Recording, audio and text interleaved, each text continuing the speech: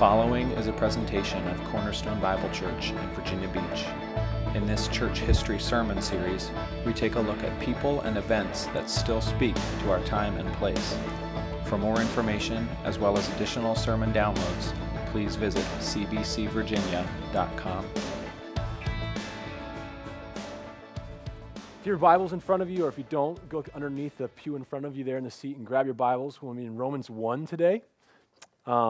Page 939 in those Bibles in front of you. If you don't have one, please grab it. I apologize. Two things. First of all, you are getting to take part in watching and being part of an unseasoned zealot as I preach here. Normally, Stacy's the one that's preaching. He's been gracious enough to bring me along, and over the past year and a half, we've preached through Mark together. And so if you're new, welcome. Stacy's normally the one that he's doing most of the preaching, but as we go through this, I get a chance as well to bring forward the scriptures. The second thing I want to apologize for is that this is not the norm. Usually we are doing a book. So we did for the last 3 years, we did Mark. We've gone through it, and we take a book, and our approach is to bring the book out, follow along as God has brought us through, and the writer is bringing us through the scriptures. We don't pick and choose what we want. Rather, we go through every piece of the text because all Scripture is breathed out by God and is profitable. None of it is worth throwing away. So we're going to normally take the Scripture and we're going to travel all the way through as much as we can, usually book by book. This morning, we will not be doing that. This morning, we will be taking a text and we still will expose or the expository preaching of the text. However, the method will not be as though we're starting in Romans today. Where we're starting is this little mini-series that we've talked about. Stacy preached, if you were here last week and got to hear, or maybe you listened to the download. Either way, Stacy started us off on a little series that we're doing on church history. We're going through church history not to teach church history. That's a great thing to do, but that's not what we gather together to do. Rather, we are here to proclaim Christ, and I want to remind us of that. This is not about learning about, last week we learned about the Montanists. This week, we're going to learn more about Martin Luther. My goal today is not for us to walk away knowing more about Martin Luther. If you want to know more, take a class. There's lots of good schools around. Take something online. Read a good book. Roland Bainton, Here I Stand, is one of the best Luther books that are out there. It's excellent reading. It's enjoyable, and you learn tons. Or if that's too much for you, or you could come tonight to Core Seminar. We also have our Core Training Seminar tonight. Yes, I know, it's a shameless plug for you to come back tonight.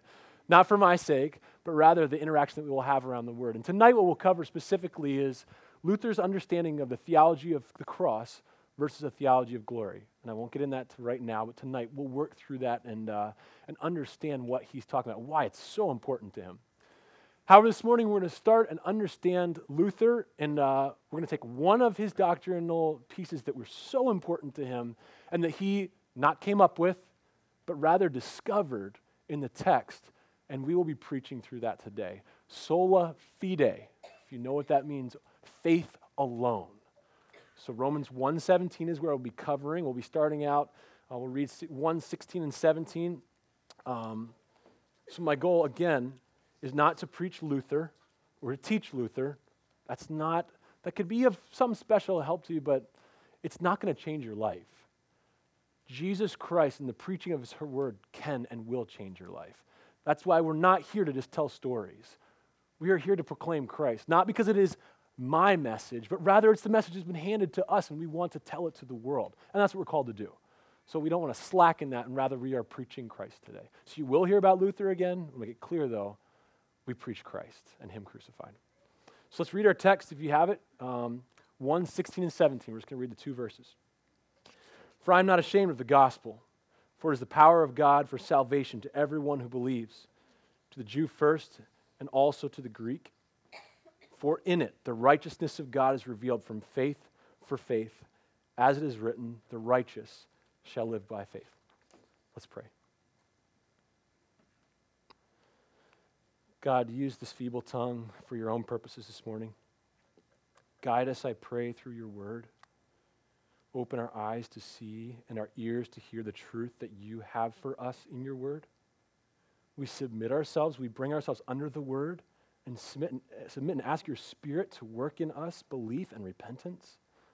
Would you show us your word? Would you work it in us? Massage it so that we cannot do anything but respond to it. May I not be a distraction, but rather a faithful servant in the ministry of the word. It's in Jesus' wonderful, holy, and giving name we pray. Amen. So let me begin. I don't think that it would be helpful for you if I did a whole thing on Luther, but I want to give you 4 things in the way to begin with, before we actually get into the text, to begin with to remind you of who Luther is and what he's done for the church at large as God used him, and then even Cornerstone, actually. 4 things.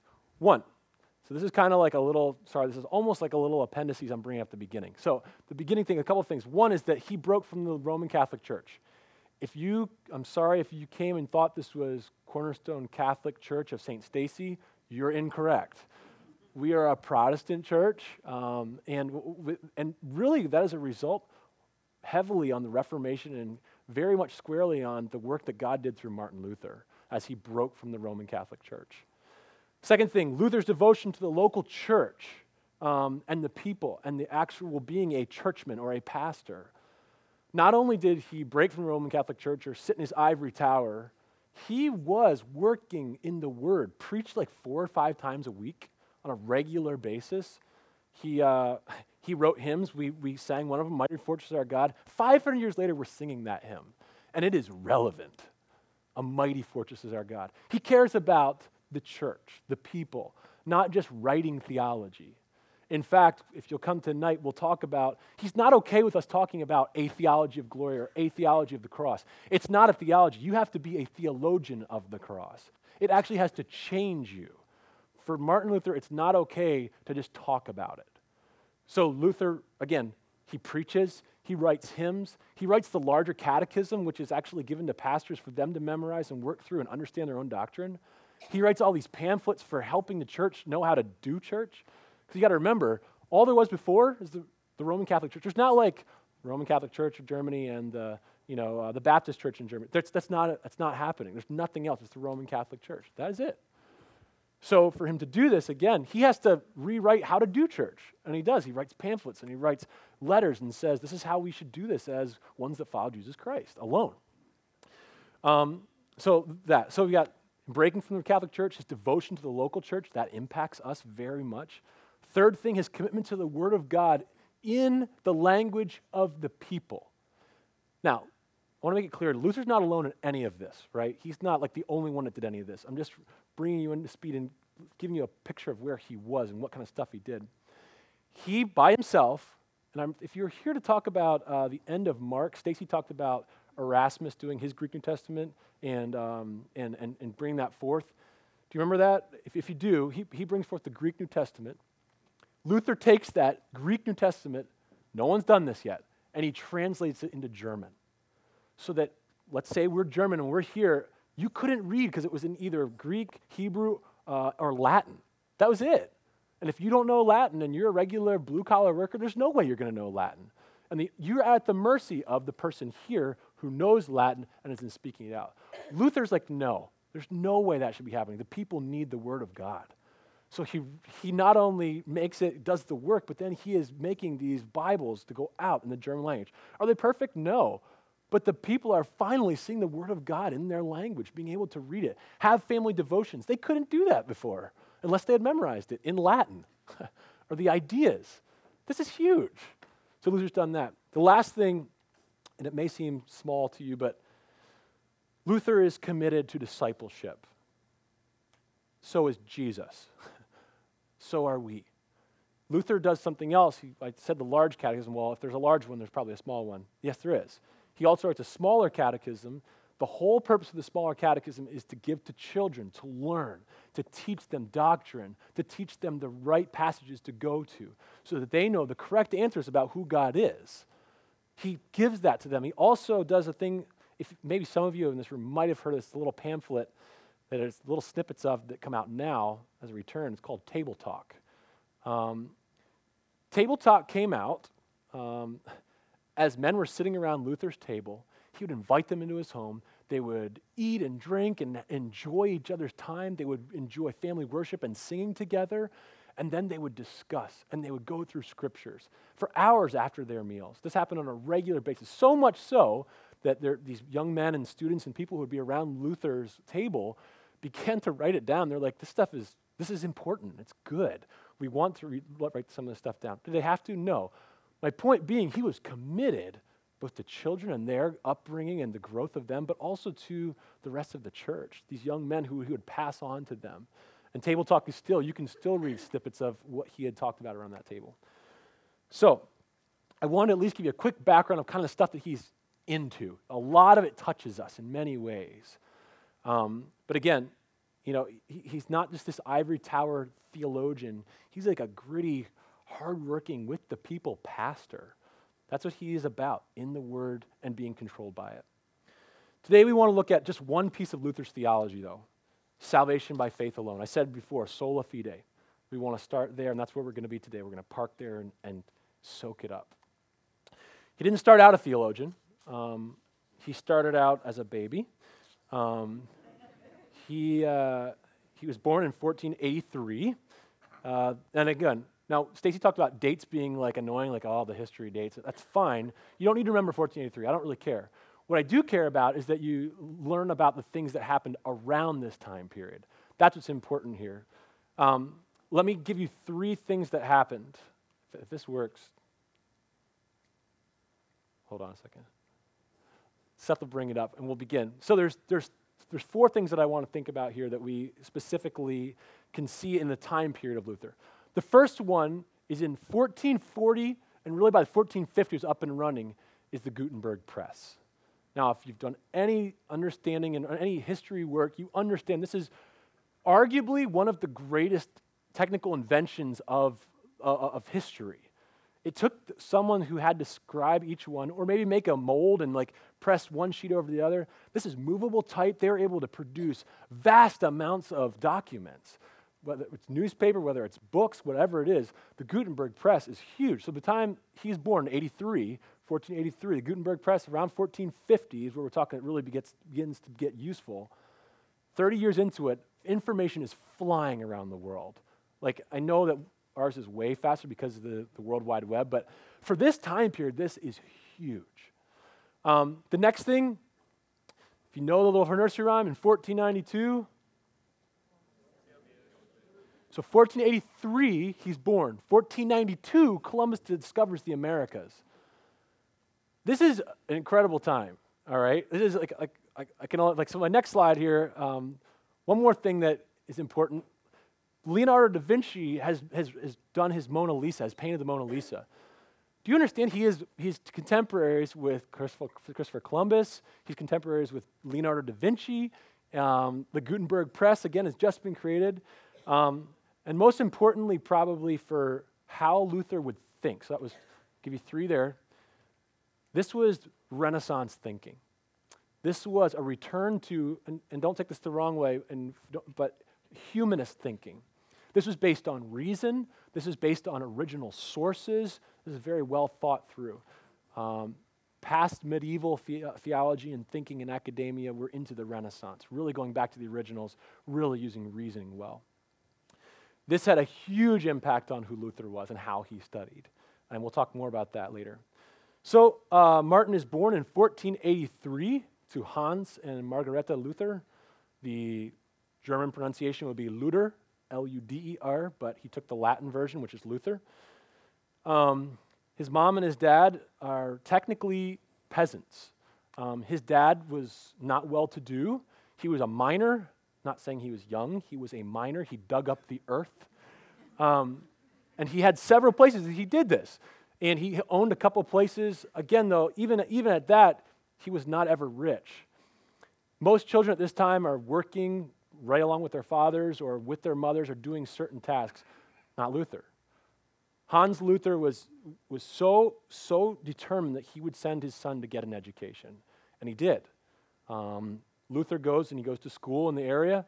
He goes to more school. He goes to more school. It is not like our school where the kids dread they have to go to school. No, they had to pay to go to school.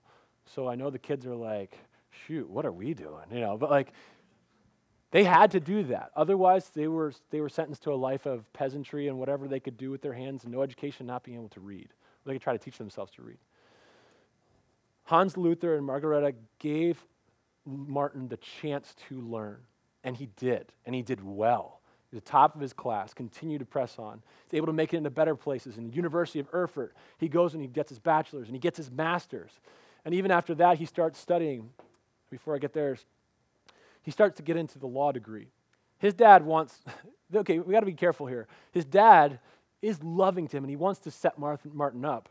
But you got to look about it as an investment as well. This is a Christian family, so they believe in honor thy father and thy mother. And he knows if he can get his son doing something that makes money, they will probably be okay for their retirement. They won't die in squalor necessarily. It may still be tough. He's trying his best, though, to set him up for success and to bring honor to the family and to bring wealth. They need that. They want to remove themselves from this peasant class. So, very hardworking, sincere man, this father of Martin Luther.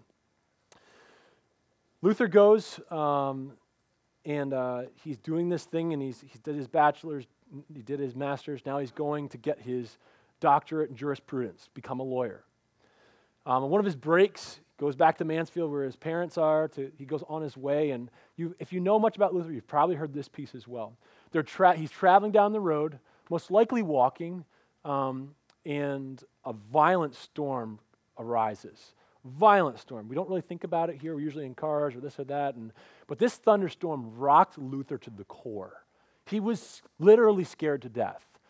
He thought, again, he grows up in a Christian family. He thought and knew and understood at a very young age the justice of God. And he thought that storm was ready-made for him, tailored for his destruction and judgment. He was convinced of it because he knew he wasn't righteous. In a frantic, freaking out, desperate move, he cries out, "Saint Anne, save me, I will become a monk." Weird thing to say, but he's so committed to getting out of death that he will become a monk. He will go into this monastery. That's what he says. It's kind of this like foxhole experience. He's at the corner of death, and he says, Saint Anne, by the way, who is the patron saint of miners, N-E-R-S, this patron saint of miners, he calls to her and says, "Save me." And little did he know, Saint Anne didn't save him. Jesus just saved him, and from that storm as well. But he makes it out, and he doesn't take this pledge, this vow that he's made lightly at all. 2 weeks later, he gives his law books and his cap away and the things that all are the trappings of lawyerdom, and he gives them to all his friends. And he literally 2 weeks later joins the monastery. A monastery and being a monk is probably almost just like you would think it is. His monk life is praying, fasting, singing, reading, other ascetic practices. Do. I mean, I remember reading one point and it said after they got his 8 hours, between 1 and 2 a.m. in the morning is when they would get up to go, and they would sing their morning things, and then they would pray. I mean, they were literally religious about it. They gave everything to this. Their whole lives, they gave everything to be part of this, and this is where Luther was at. Once he remarked about his time in the monastery, saying, "If any monk ever got to heaven by monkery, then I should have been made it."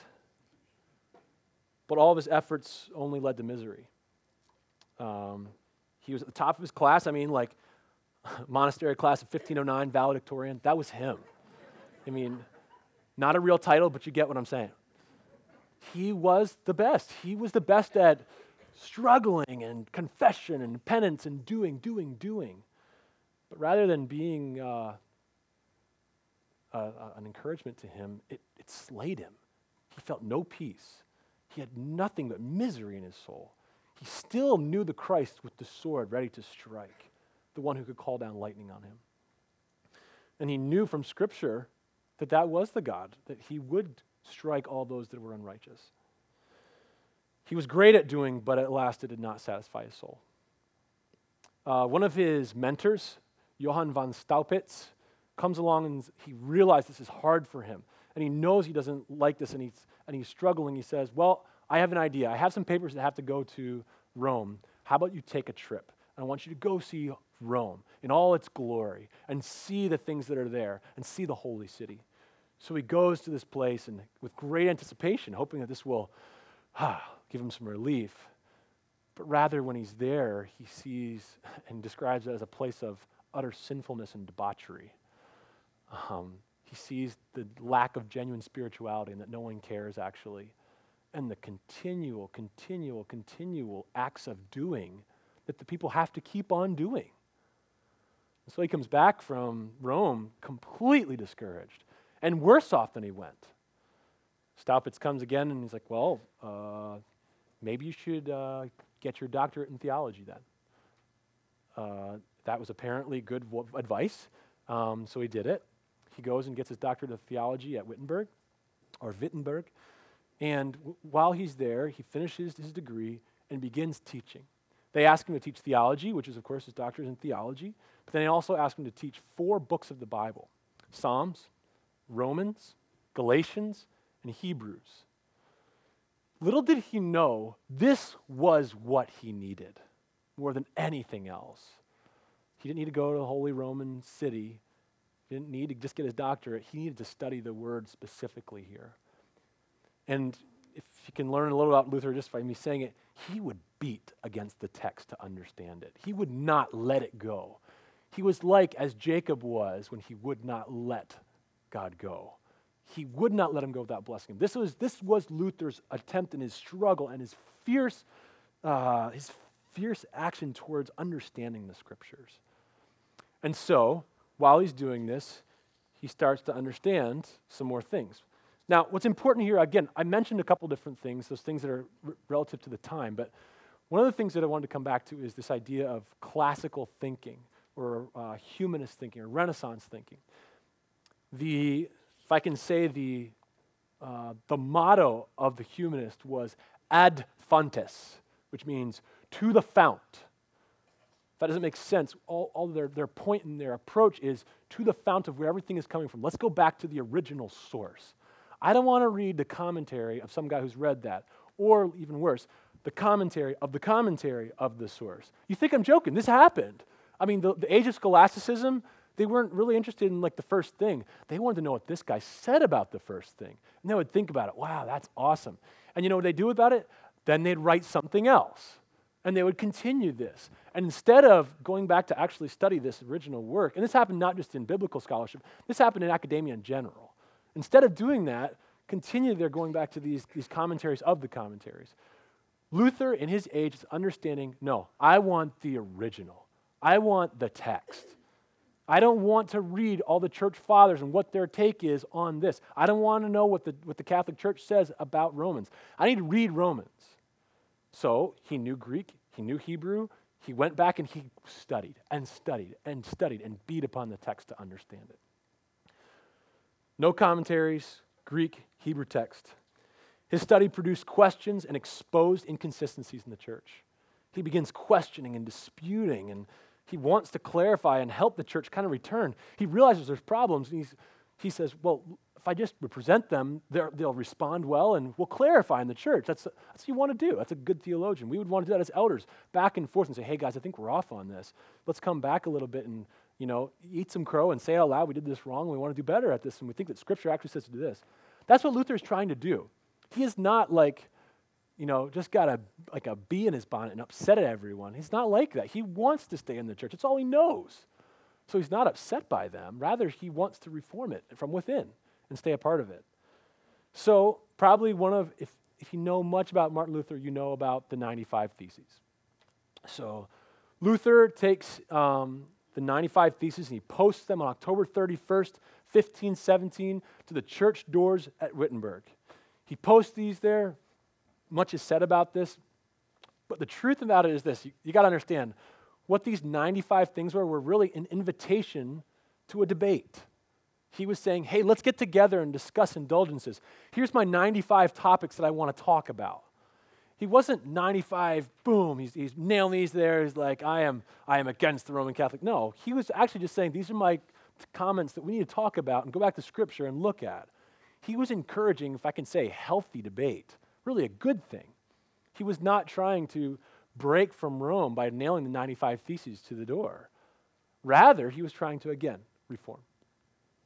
However, when no one responds, and the only response from the Pope is, these are the ramblings of a drunken German, he is a little perturbed, and more than that, he's bothered that they don't take it seriously. Kind of like, didn't you read these passages? Like, none of this lines up. He's frustrated. He's like, okay, we'll do our best to keep going, but there's already right there, when that response is given, there's a rift already. And as we see it go on and on and on, he invites them to disputations and different discussions in his preaching and his teaching. It's continually going closer and closer to the text. And consequently, it's getting further and further away from the church.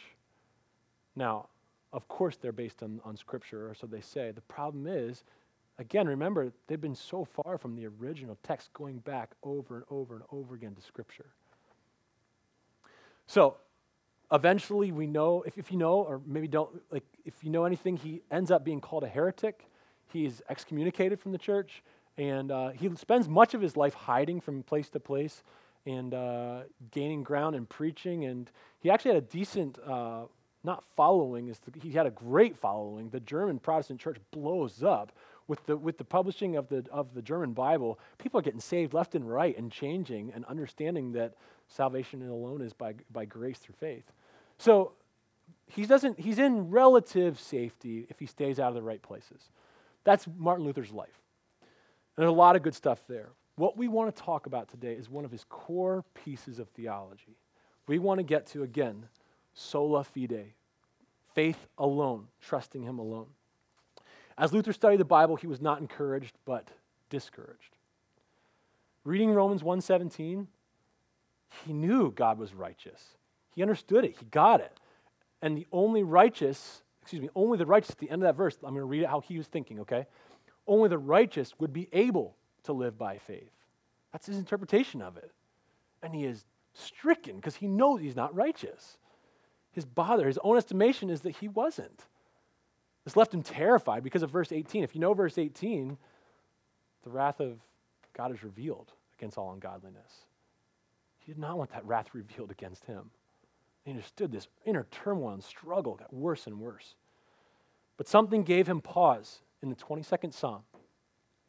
Of course, the 22nd Psalm is a foreshadow of Jesus' suffering, amongst other things. It says this, my God, why have you forsaken me? We know Jesus said these words on the cross. Why are you so far from saving me? From the words of my groaning, oh my God, I cry by day, but you do not answer. And by night, but I find no rest. Luther's like, this is me. This is what I'm struggling with. But if you don't get this, there should be a huge discrepancy. This is him versus Jesus Christ shouting these things out. How is that possible? How did God turn his back on him? How is he alone in that moment? That doesn't make any sense unless we believe that Isaiah 53 is right? That the Redeemer took upon himself the iniquity of us all. What if Paul is trying to make the same connection in 2 Corinthians 5:21, and he became sin who knew no sin? This would mean that Jesus was both judge, that Luther knew, but also that he was Redeemer and Savior and loving Lord. Could he be both? He began to see the Christ as a benevolent, loving Lord, but didn't understand there's still this tension that he's a judging Lord as well. If only a man could achieve righteousness and somehow gain the mercy that was achieved on the cross for him. If he would only present himself righteous, then he could live by faith. If he could only do more stuff and act more righteously, then he could merit this great outpouring of Jesus Christ's gift on the cross. And this is where Luther tripped and tripped and tripped. He could never do it. He could never merit the righteousness. He could never do it. Let's talk about two things that were really huge in understanding. Common understanding of sin, the common understanding of righteousness when we talk about this. First of all, sin was lawless deeds, disobedience to Scripture lawlessness, not following Scripture. They're individual acts, rebellious acts, according to the Catholic Church. Easily, if you think about this, a guy could get up in the morning, be angry with his kids because they spilled something. He gets ready and goes out. He goes past the new donkey that his neighbor has. He covets that. He goes past this one over here. This guy's got a new house. He's on his way to work. He sees a woman. He lusts at her. He's already sinned 4 times before he even got to work, before he had his morning coffee.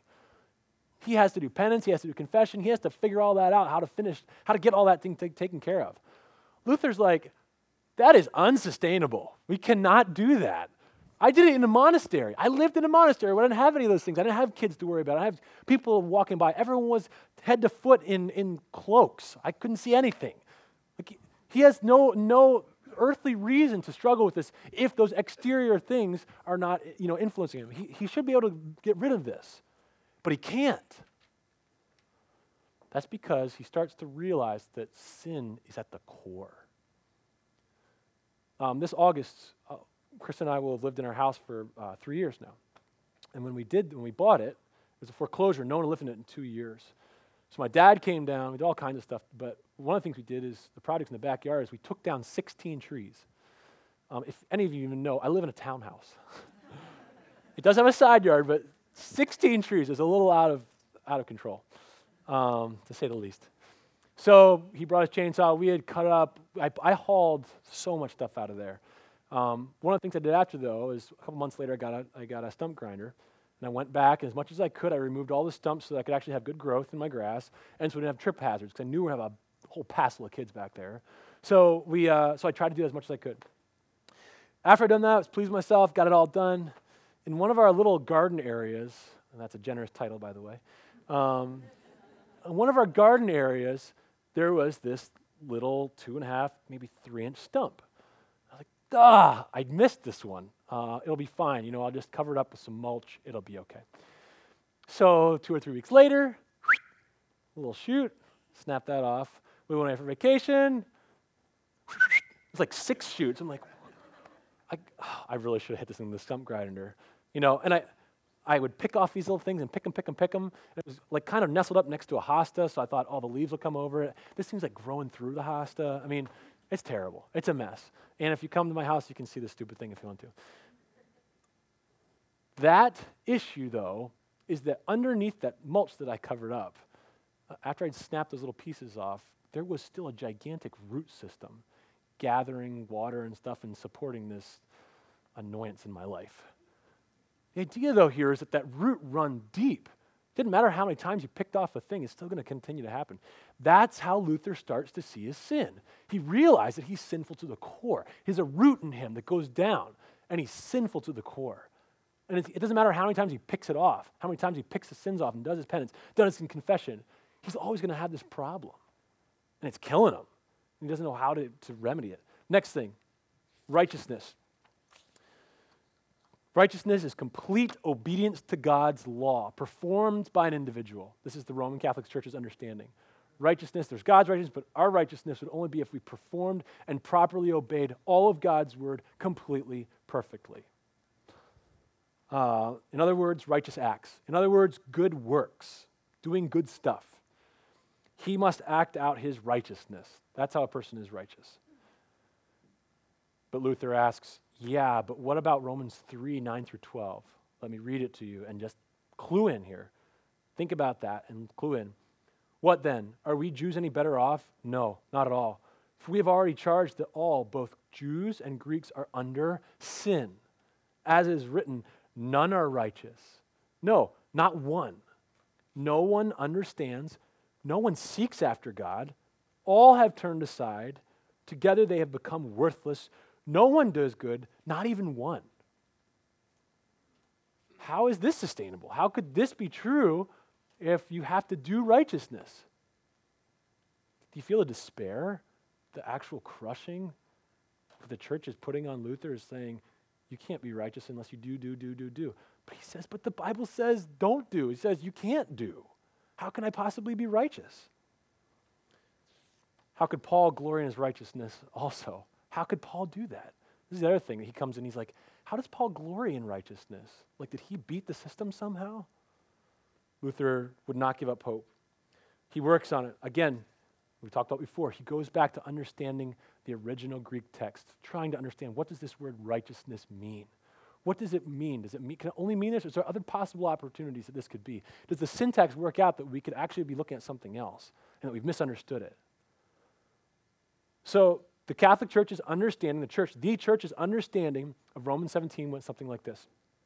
For in it, in the gospel that is, in the gospel, the righteousness of God is revealed from faith for faith. Okay, the church's understanding, we see that God is righteous in the event of the crucifixion.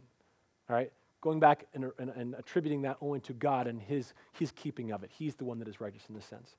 But what if we're saying that in the gospel, what is being revealed is the act of God declaring sinners righteous?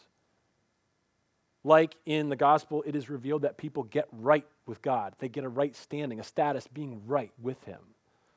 Is that possible from the syntax? Again, we could spend like a seminary class and I could put it all out for you here, but the answer is that the grammar and syntax did allow this to be an interpretation of the scripture, that this was possible. Paul continues, as it is written, the righteous shall live by faith. Remember we talked about this, that the takeaway translated by the church is the ones who have lived a righteous life and have proved themselves to be righteous, they will live by faith. But there's a problem.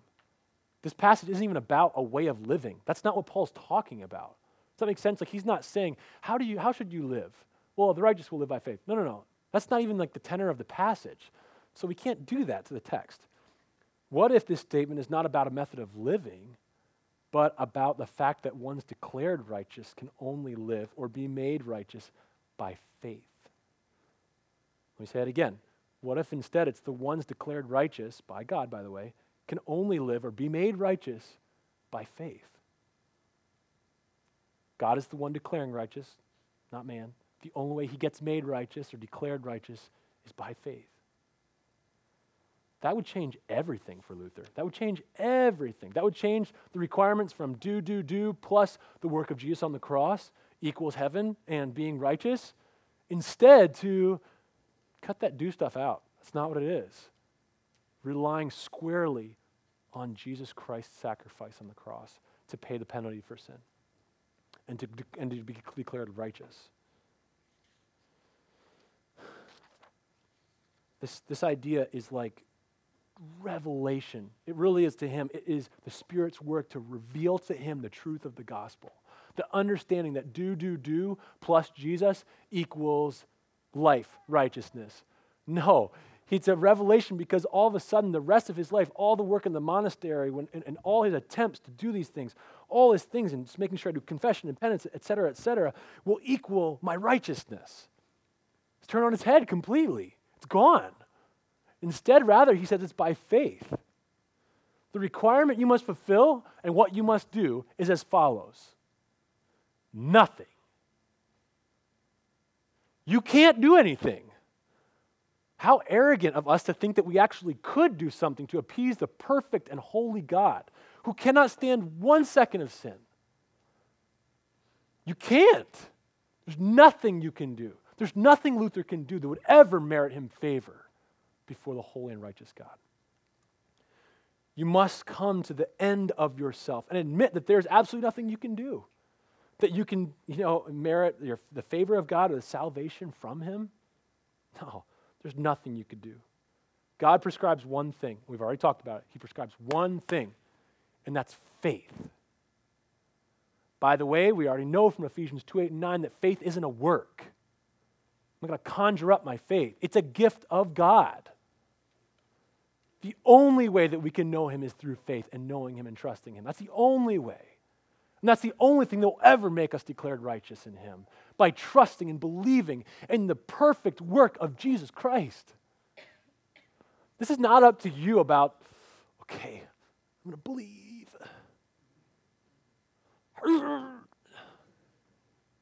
No, this is coming to the end of yourself. Forget that for a moment. It's about understanding who God is and his wrath against sin. Understanding that there's nothing you could ever do. And the only thing you could do is fall in a pile on the floor, realizing that you cannot appease a perfect God. It is at that point that faith is entered by the Holy Spirit, that we trust alone that he is the one, that he's the one that can only bring us salvation and righteousness. There's nothing you can do. There's nothing you can do to merit his salvation. This is, by the way, lest I assume too much, the only way this is possible is the gospel. And we have preached that, and we sang it this morning over and over again, remembering that Christ came and lived perfectly, displayed not only just neutrality, but positive righteousness to the world. He is killed on the cross as a sacrifice for our sin. It is enough to reconcile God to man. The perfect one, the eternal Jesus Christ, the Word, was killed on the cross.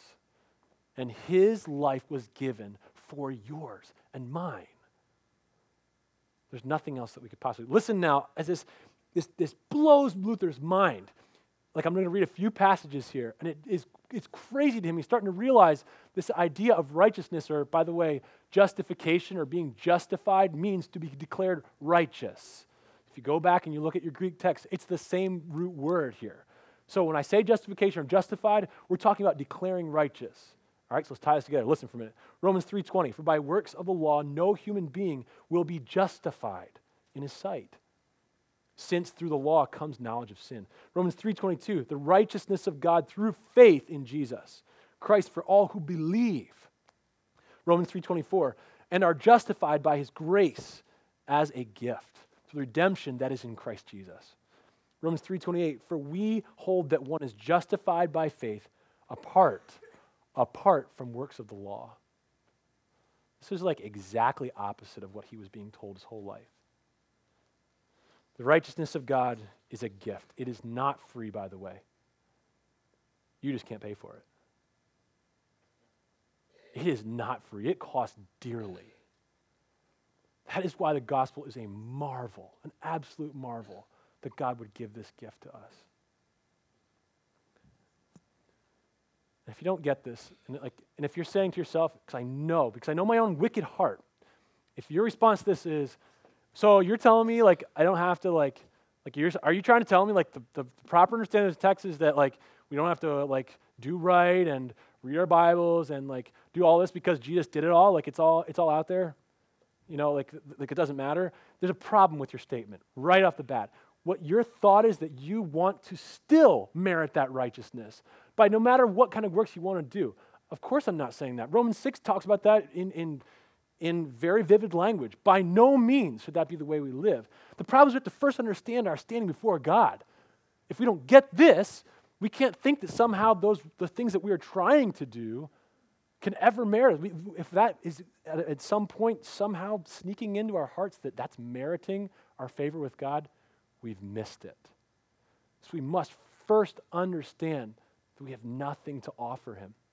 We have nothing to offer him. And why is this so hard, by the way? Number one, our little minds can't grasp that such an incredible, immense gift would actually be given. It's absolute foolishness. By the way, 1 Corinthians 1 talks about that. Second, and much more unpalatable, get ready.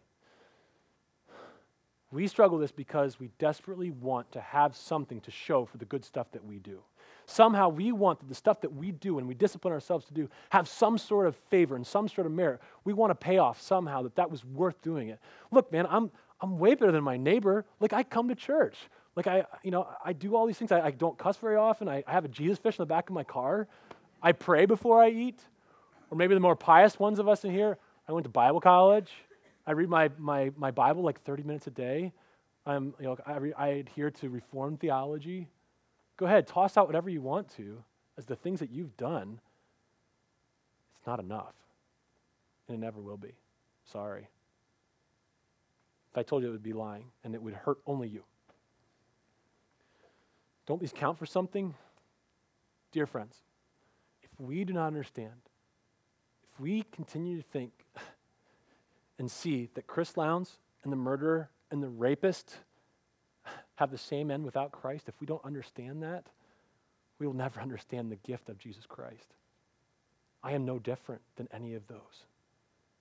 I cannot merit any more favor with God than if this guy did or that girl or whatever the case is. None. Our own righteousness, we know from Isaiah 64. What is it? It's called a polluted garment. Your righteousness as a polluted garment. You know what that means? It's like a discarded, freshly used tampon with menstruation fluids on it. It is disgusting to God. That's what our righteousness is to him. I didn't just say it, the Bible said it. Remember, this is how God views it. You think that giving your righteousness to me can merit you something? It's as filthy rags, this polluted garment. This grotesque, disgusting image. It's nothing.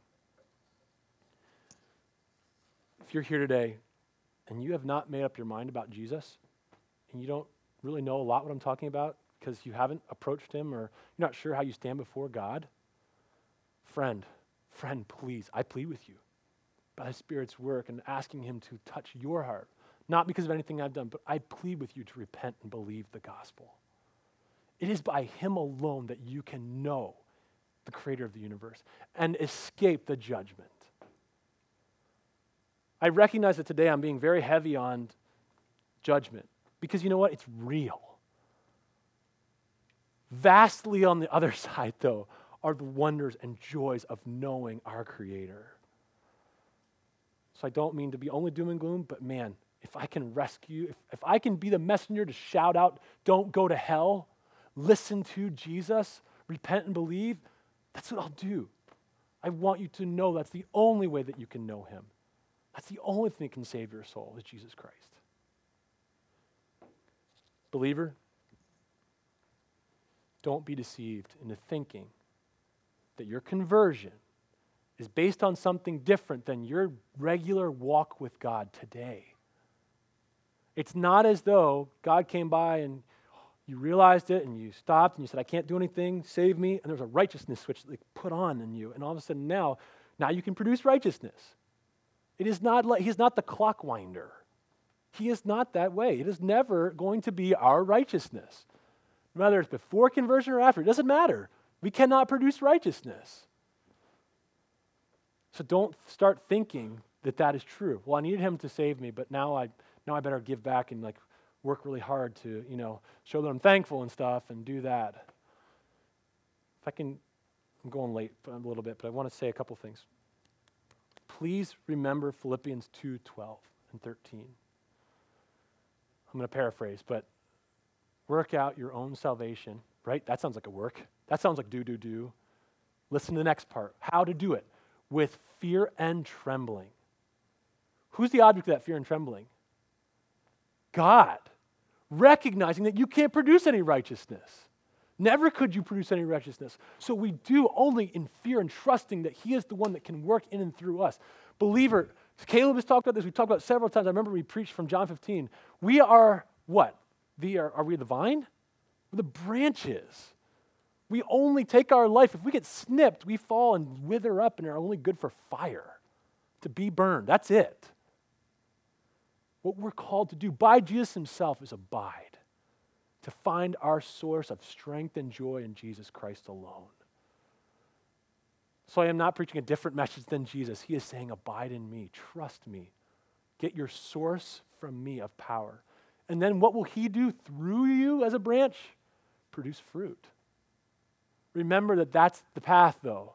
The fruit isn't produced by a branch and they bring it to the vine to give to the vine. That's absurd. Remember, we do not offer God anything from in and of ourselves, but rather we draw his strength to say, Lord, I trust you. I ask you to produce good works in me for your glory. The fruit is not for the branch anyway. The fruit is for God, the vine dresser. So, my final thought, believe. Luther has brought us to this place, but it's not his truth. It's God's truth. He tells us, he calls us to faith alone. There's nothing else that we can do to add to our righteousness, to bring us righteousness from God. Our righteousness is filthy rags. We cannot. So repent and trust him. Believe. Let's pray. All-knowing and righteous Father, you are so awesome and perfect, and you are judge, and you are all these things to us. But Lord, you are the God of the gospel. You are the God who has created and made a way for us to know you through Jesus Christ.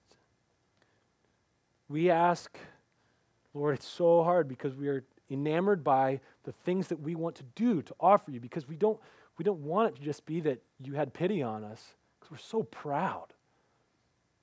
Lord, would you squelch our pride and help us see who we are before you? Bring us to that point where we recognize that we must repent and believe. Would you do that in this room? Would you do this in our lives day by day by day as we trust you and feed off the vine? Lord, we will trust you, and we ask, like the man in Mark 9, we believe, but help our unbelief. It is in Jesus' name.